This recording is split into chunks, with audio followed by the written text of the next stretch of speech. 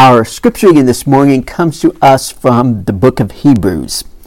We'll be looking at chapter 1, verses 1 through 4, and then moving to chapter 2, verses 5 through 12. This morning we're beginning a new series together on the book of Hebrews called Once and for All. And we are going to explore what this strange little book in the Bible that no one can quite classify exactly what it is or who wrote it and, and for who. We're going to be looking at what this strange little book has to teach us about who we are, what our place in the universe is, and what Jesus Christ has to do with it all. So Hebrews chapter 1, 1 through 4, and then chapter 2, verses 5 through 12. Hear now the word of our Lord. In the past, God spoke to our ancestors through the prophets at many times and in various ways. But in these last days, he has spoken to us by his Son, whom he appointed heir of all things, and through whom also he made the universe. The Son is the radiance of God's glory and the exact representation of his being, sustaining all things by his powerful word. After he had provided purification for sins, he sat down at the right hand of the Majesty in heaven. So he became as much superior to the angels as the name he has inherited is superior to theirs. It is not to angels that he has subjected the world to come, about which we are speaking. But there is a place where someone has testified. What is mankind that you are mindful of them? A son of man that you care for him?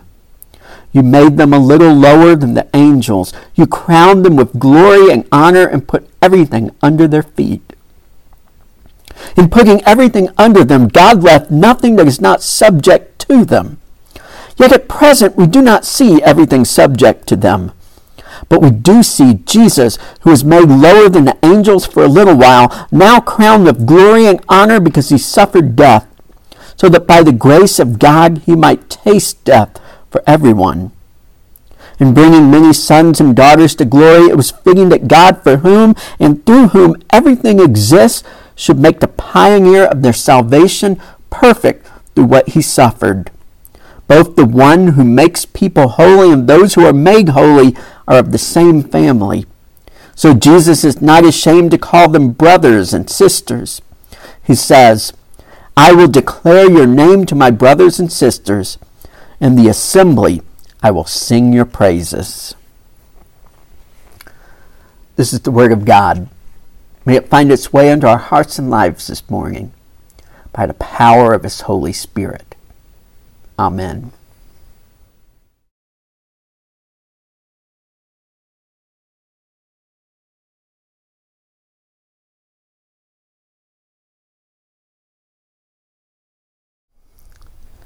As a family, we've been watching more movies during the pandemic.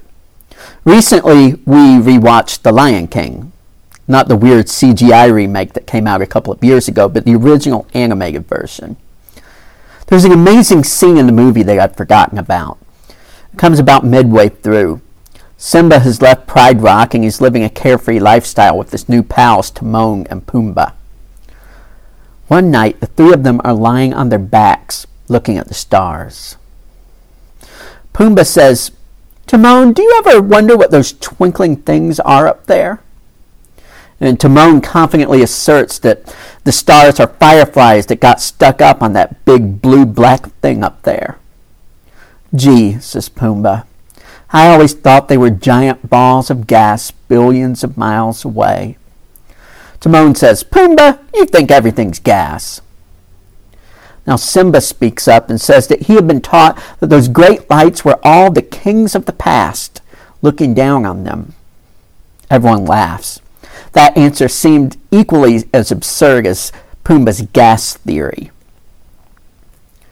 That scene is surprisingly philosophical for a Disney movie. See, it gets at that most ancient question which has defined human beings throughout our history. Twinkle, twinkle, little star, how I wonder what you are. people at various times have answered this question in various ways. Though Pumbaa's ball of gas theory is widely held today, not too long ago, people looked up at the stars and saw the souls of their ancestors, or the various gods in their pantheon, or mysterious bright orbs that controlled seasons and fate. When the ancient Hebrews looked up at the stars, they saw angels. They called them the Sabaoth, the hosts of heaven. Lying on their backs at night, they could see millions of them, an army of angels standing in their positions awaiting God's orders. And God was just on the other side of the night sky, ready to give those orders. Now, I'm talking here about the ancient Hebrews, those recently liberated band of nomadic tribes who formed their own nation in the land of Canaan. So we forget that the Hebrew Bible, what we Christians call the Old Testament, was written over a period of 1,000 years. Those earliest writings by the ancient Hebrews talk about God in a very different way than the writings that came a millennia later. The ancient Hebrews described a God that was very close, just on the other side of a thin dome above the earth called sky, in a realm called heaven. For the Hebrews, heaven wasn't some faraway abstract concept. Heaven was close. Heaven was so close that Jacob saw a staircase in a dream the angels used to get back and forth between heaven and earth. It was so close that when it rained or snowed, it was because those same angels were opening doors in the sky and letting the stuff out. Heaven was so close that Hebrews built altars on the top of mountains because they believed that the tops of mountains were halfway between earth and heaven. Mountains were where people were known to encounter God face to face. When you were up there, you were near enough to God that He could hear you, smell your sacrifice. He might even speak to you there. One of the oldest Hebrew names for God was El Shaddai, God of the heights, or God of the mountains. Not that God stayed on the mountain. In these early parts of the Bible, God could show up anywhere at any time. In fact, He used to live down here with us in a garden He planted with His own hands. But we've since parted ways. But we occasionally run into Him. See, you could be entertaining strangers in your home like Abraham and suddenly look up and discover that you were talking to God all along. Or like Jacob, you could be wrestling with a stranger all through the night, only to discover as the sun rose up over the hills that it was God all along. Or maybe like Moses and the Israelites, you can encounter God in burning bushes or pillars of fire and cloud, or in lightning and smoke. See, for the ancient Hebrews, heaven was close and God was closer. He was a strange and bewildering part of their everyday life. They lived in a small and wonderful universe. But over the course of 1,000 years, the Hebrews began to think about God differently and describe God differently. God goes from being a deity who walks around in a garden with human beings that He fashioned with His own hands, to being this transcendent God who speaks from a distance and things come into being. As God became bigger and bigger in the Hebrew imagination, He seemed to drift further and further away, until His ways became inscrutable and mysterious and His face became hidden to them. Far from being just behind a curtain of reality in a place called heaven, just on the other side of the sky, God was conceived of as much further up. See, the Hebrews of the first century simply knew too much about astronomy to think they were looking up and seeing angels at night. They knew the universe was vast and complex. They conceived of 7 heavens, layers upon layers of worlds with their own heavenly bodies and classes of angels, and on top of which, in the 7th heaven, was God, who sat enthroned above it all and never came down. If God wanted to send a message to his people, he would do it through an angel. And if you wanted to send a message to God, you would have to rely on an angel to carry your prayers. The people had no contact with God. They relied on heavenly mediators. They also relied on earthly mediators. Long gone were the days where you could simply go up on a mountain and worship God at your own private altar. Mountaintop altars had been outlawed centuries ago. Now the only place God could be worshipped was at his temple in Jerusalem. Now, if you were a Hebrew male, you could get the closest. But even then, you were separated from God by layers of priests and doors and more priests and curtains. And all this was if you were lucky enough to live close to the temple. See, by the first century, Jews were spread out all over the world. The vast majority of them had never seen the temple. They sang songs and heard stories about a God they rarely ever experienced directly. Over time, the God of the Hebrews had drifted further and further away from their reach, until at last God was 7 heavens away, reachable only by priests and angels, wanting nothing to do with us dirty little creatures down here. When I was a small child, I thought of and experienced God like an ancient Hebrew. My universe was wonderful and small, and God was near, frighteningly near, just on the other side of a doorway. See, I remember being 6 years old and being told by someone that the church was God's house. And I took that quite literally, as in my church that I went to was the place where God brushed his teeth in the morning and read his newspaper and walked his dog. My dad was the pastor of our small little country church. He had an office there, and I remember there was this door right next to his office that was always locked. Looking back, this door probably led to the boiler room. But all I knew was that there were these strange rumblings that would come from behind the door. And I knew that that was the door to God's room. I remember every time I passed the door, I would get really quiet. I would feel this strange sense of terror and awe of being so close to where God lives, just on the other side of that door. I don't know exactly what I pictured on the other side of the wall. Maybe a silver-haired old man in a robe, maybe fire and light. If I'm honest, probably Obi-Wan Kenobi from Star Wars in his Force Ghost form. I was 6. What did I know about God? Lisa Simpson describes God as a force more powerful than Mom and Dad put together. That's probably all I knew as a child. I knew God was a force more powerful than my parents, and that he was on the other side of that door. And at any moment, he could come walking out. But over time, as I got older, God seemed to drift further and further away from me, just as he did for the Hebrews. When I was 6, God seemed incredibly close in the next room, but he also seemed small, a being something like us, something in some way capable of fitting behind a closed door. As I grew, so did my conception of God. I began to understand that God was the God of the entire world, that every church was somehow God's house. He still felt close.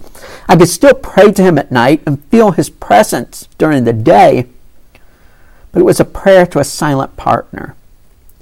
It was the presence of an invisible God. I lost that sense that God could walk through the door at any minute. That sense of awe and dread became admiration and respect. Then came high school and college. I met people who worshiped radically different conceptions of God, or who didn't worship God at all. I was exposed to philosophy and theology that made God seem less personal and more abstract. In classes, we used phrases like the ground of all being to describe God, whatever that means. Admiration and respect became questioning and doubt. And then as an adult, I got my heart broken a couple of times. I prayed for the thing and it didn't happen. I needed God close and comfort was nowhere to be found. Now God seemed remote and far away, inattentive and uncaring. Questioning and doubt became anger and loneliness. Have you experienced the same trajectory in your life? Are you experiencing it now? Maybe God feels far and remote from you, hidden behind 7 layers of abstract thought and scar tissue. Maybe prayer feels like talking to yourself. Worship feels like singing songs that remind you of a way that you used to feel. Maybe listening to this sermon feels like being told a comforting fairy tale. Is God just something on the other side of the universe? Do you feel this vast and overwhelming sense of distance? Now, I hope you know I'm not trying to bum you out on a Sunday morning. What I've been trying to do is accurately describe this feeling of distance that we all face at one time or another. Some of you have yet to face it. Some of you are experiencing it right now. Others have come out on the other side. But the distance is real. I'm bringing this up because this spring we're reading through the book of Hebrews together. It's a strange little book. We're going to talk about all kinds of weird things, angels, atonement rituals, obscure Bible characters that you've never heard of. But at the heart of the book is this problem of distance. The distance between humanity and God. The distance that we experience throughout our history and throughout our lives. We're going to talk about our strange need for mediators and our proclivity to put up even more barriers between ourselves and God. Now, we're not sure exactly who wrote the book of Hebrews, but there are some clues in the opening passage. The author tells his readers, "In the past, God spoke to our ancestors at various times and in various ways." Now, the phrase, our ancestors, tells us that the author is a first-century Hebrew talking to other first-century Hebrews.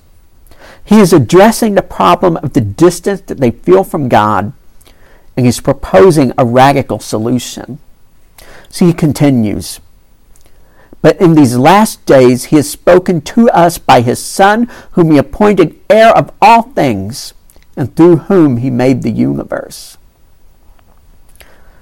See, the book of Hebrews is about the distance we feel from God, but it's not just about that. It's also about the Son of God, this man called Jesus, and how he bridges the difference. The core message of the book of Hebrews is that in Jesus we have direct access to God. We don't need priests and angels to be mediators of God's presence, because in Jesus God is present with us here, on this side of the stars. Imagine you're that first century Hebrew we talked about a few minutes ago. You have stories of your ancestors who seem to experience God directly, but you imagine God remote and far away, hidden behind 7 heavens. You live 1,000 miles away from the only place on earth that God can be worshipped. Imagine how these words would strike you. The Son is the radiance of God's glory and the exact representation of his being, sustaining all things by his powerful word. See, you're being told To see and hear Jesus is to see and hear God. That the God who sits enthroned way up there somewhere is accessible here in the person of Jesus. Now, the author spends several verses telling us that Jesus is superior to the angels and that he's seated at the right hand of God. Why? Well, the author wants to make clear that Jesus is enthroned right next to God, 7 heavens away, with all the angels below him. But the author goes on to say that we don't see angels anymore, let alone God who sits enthroned above him. Then he continues, but we do see Jesus, who is made lower than the angels for a little while, now crowned with glory and honor because he suffered death. See, the author of Hebrews is saying we can know God who exists way up there because his exact representation came way down here, lower than the angels, this side of the stars. He lived among us and he died for us, and now he lives in us, making us holy. Then the author says, because we are made holy, we are made family. Listen to this. Both the one who makes people holy and those who are made holy are of the same family.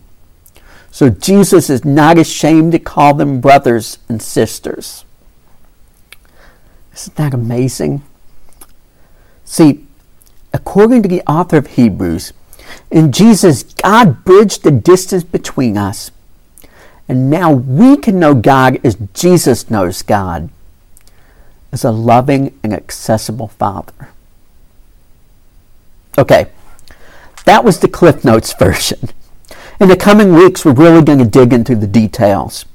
We're going to talk exactly about how Jesus' death bridges the distance. We're going to talk about atonement, what it is and how it works. We're going to talk about the meaning of life and our place in the universe. Heavy stuff. But we're not going to get it all done in one morning. This morning, I just want to encourage you.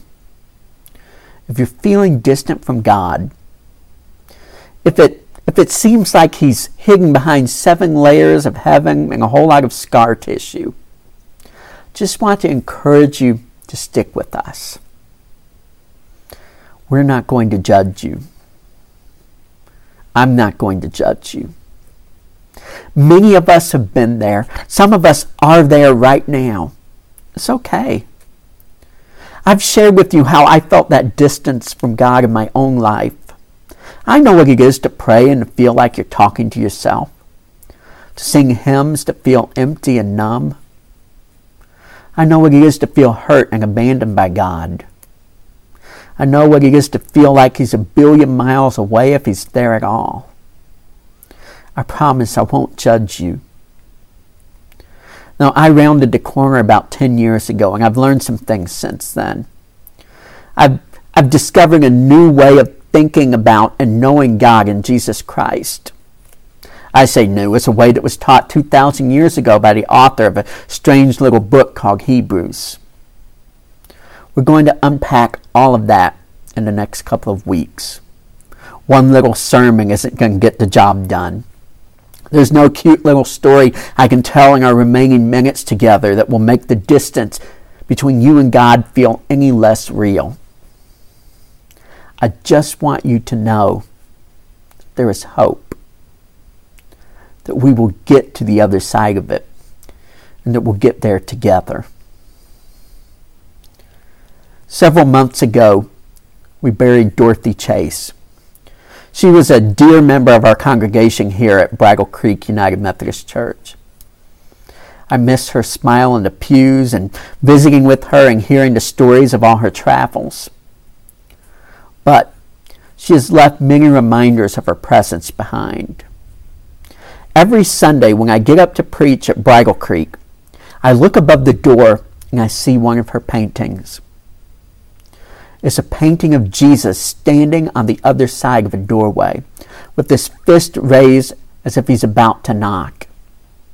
It's a visual representation of that passage of Scripture from Revelation 3:20.